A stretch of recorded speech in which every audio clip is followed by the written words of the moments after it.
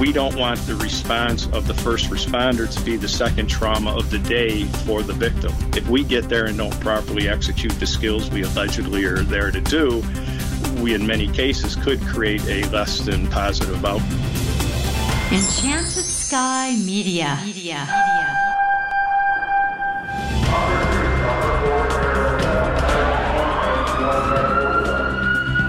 This is Code 3, the Firefighters Podcast. Now, here's your host, Scott Orr. That's right, and I will not let Parkinson stop me. Thank you for joining me again. Rope rescue technology is changing fast, and it's important to keep up with those changes. When there are new, safer techniques and tools, and you're not using them, that's a waste. And it's always a little more dangerous to either you or the patient. My guest today will tell us about a couple of those changes, and he'll also talk about a situation that's common in the field but not practiced enough. Bob Dumel has been in the fire service since 1976, when he served in the U.S. Air Force as a crash rescue specialist.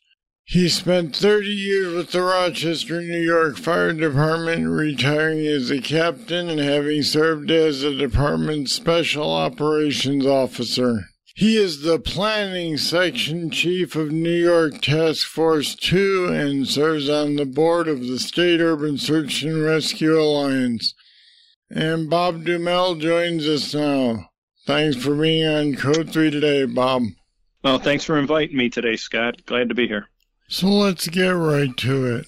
Why did the attendant's attachment to a Stokes basket change from a pick-off strap to a set of fours? Well, it was kind of a transition due to the advancements in technology available to us in the rope rescue field over the last approximately 10 years, give or take some. We've kind of gone through a renaissance period with the evolution of new technologies that are available to us, many of which provide a much higher level of safety for the operator. So it kind of came over a period of time. Some people are still using the old technologies, and the vast majority have adopted and adapted to the newer options that are out there. Does it require extensive retraining to make that transition? Yeah, I'd say retraining is a good way to put it, or training onto the new options that are available for you. As you mentioned, the most primitive and initial setup we used to use was a pickoff strap, which worked well. It was a safe setup, but it gave us very limited adjustability for the attendant on the basket, and it also had an extremely short distance of reach, which posed a lot of problems in the event that you had to maneuver the basket because of obstructions, or maneuver to assist your victim who is packaged within the Stokes basket.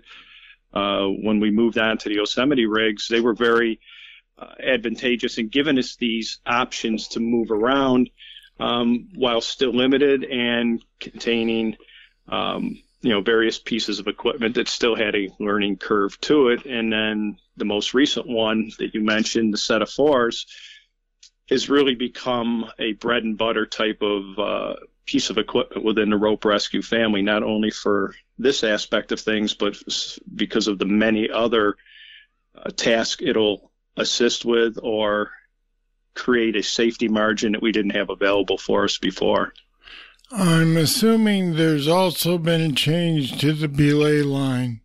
The belay always needs to be there, depending on the methodology each team's using to attach to the attendant. It's varied, but one of the things that we noticed in the beginning of the transition to these newer mainline attachment point technologies was organizations were omitting the changes to the belay line, which was causing problems in the effect that the belay tail at times was a dedicated length made to come off of an attachment point, bull ring, or whatever mechanism you're utilizing to bring everything together, and then down to the attendant as well as their primary attachment point. Well, if we gave them longer options with their mainline side with the Yosemite or the sets of fours, and didn't do any modifications to the belay, we were in essence creating a placebo because you can only go as far as the shortest link in your system. So if the belay line hadn't been adapted, they weren't really gaining the value of the sets of fours and tools of that nature. One of the ways we've adapted to the belay line side of things is going with a longer belay tail, but adding a prusik to the belay tail as a take-up device. So when the individual's in position, the excess line can be taken up and made taut. So if there was a failure of the main line side, we've minimized the fall factor. And then when they want to lengthen and go out to different lengths that their sets of fours would allow, they can utilize the prusik to bring the extra rope of the belay system through it, make the adjustment, and then once again reset the belay to the point where the slack has been removed. All right, let's move on to edge transition training. You've written that not many places train on this enough. Why is that?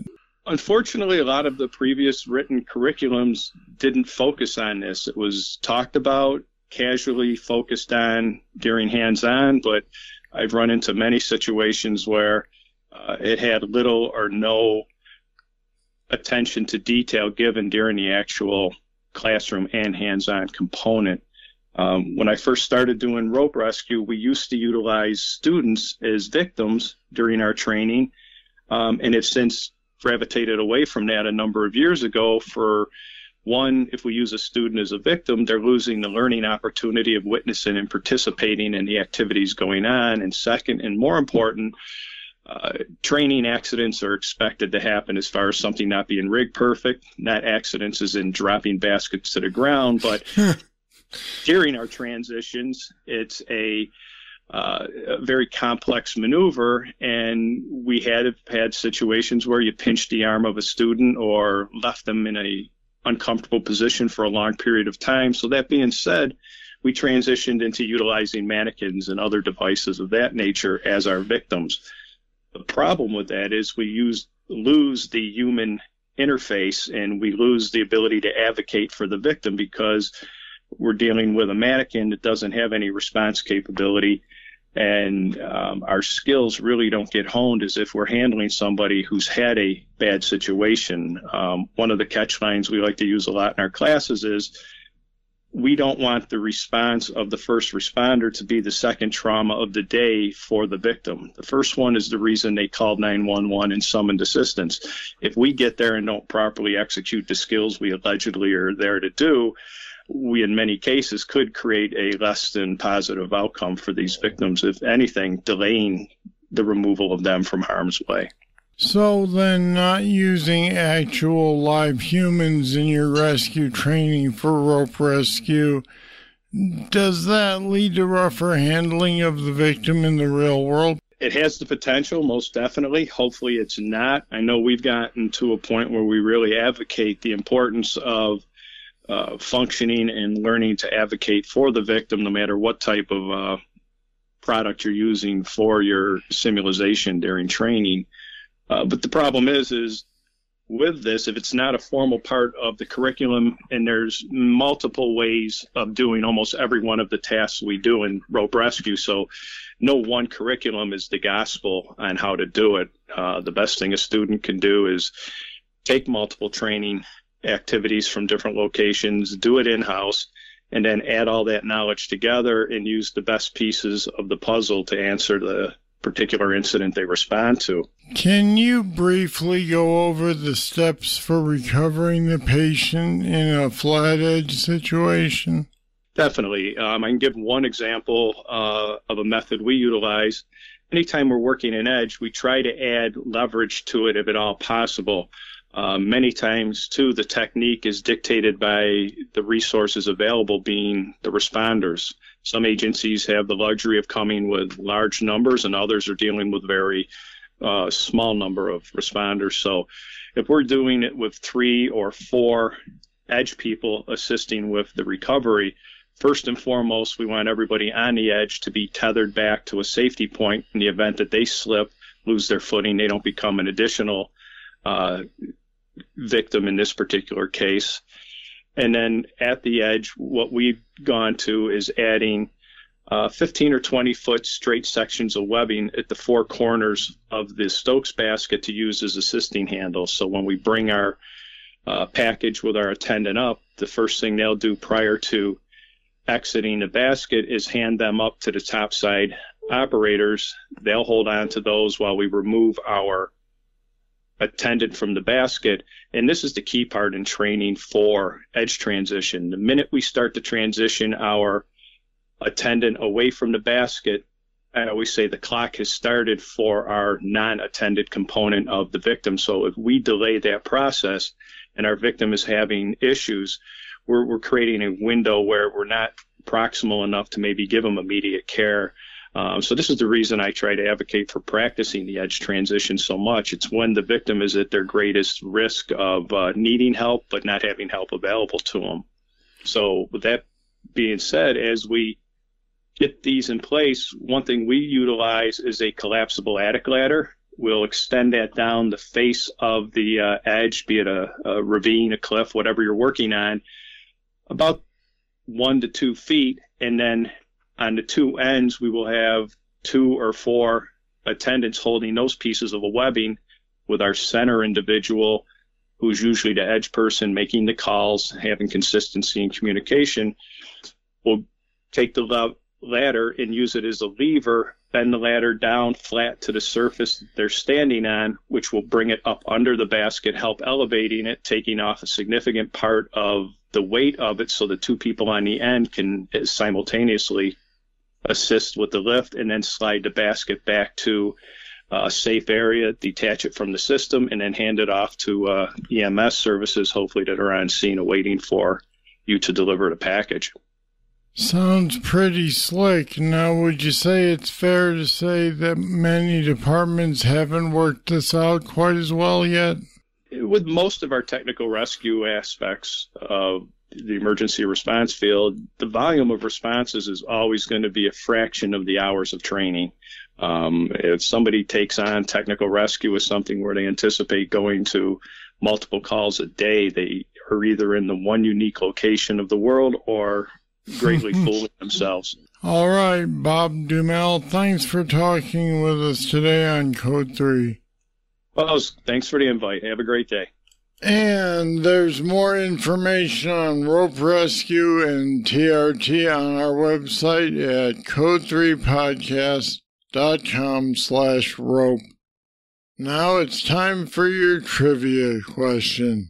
Name the chemical that caused the Texas City explosion in 1947 that wiped out their entire fire department.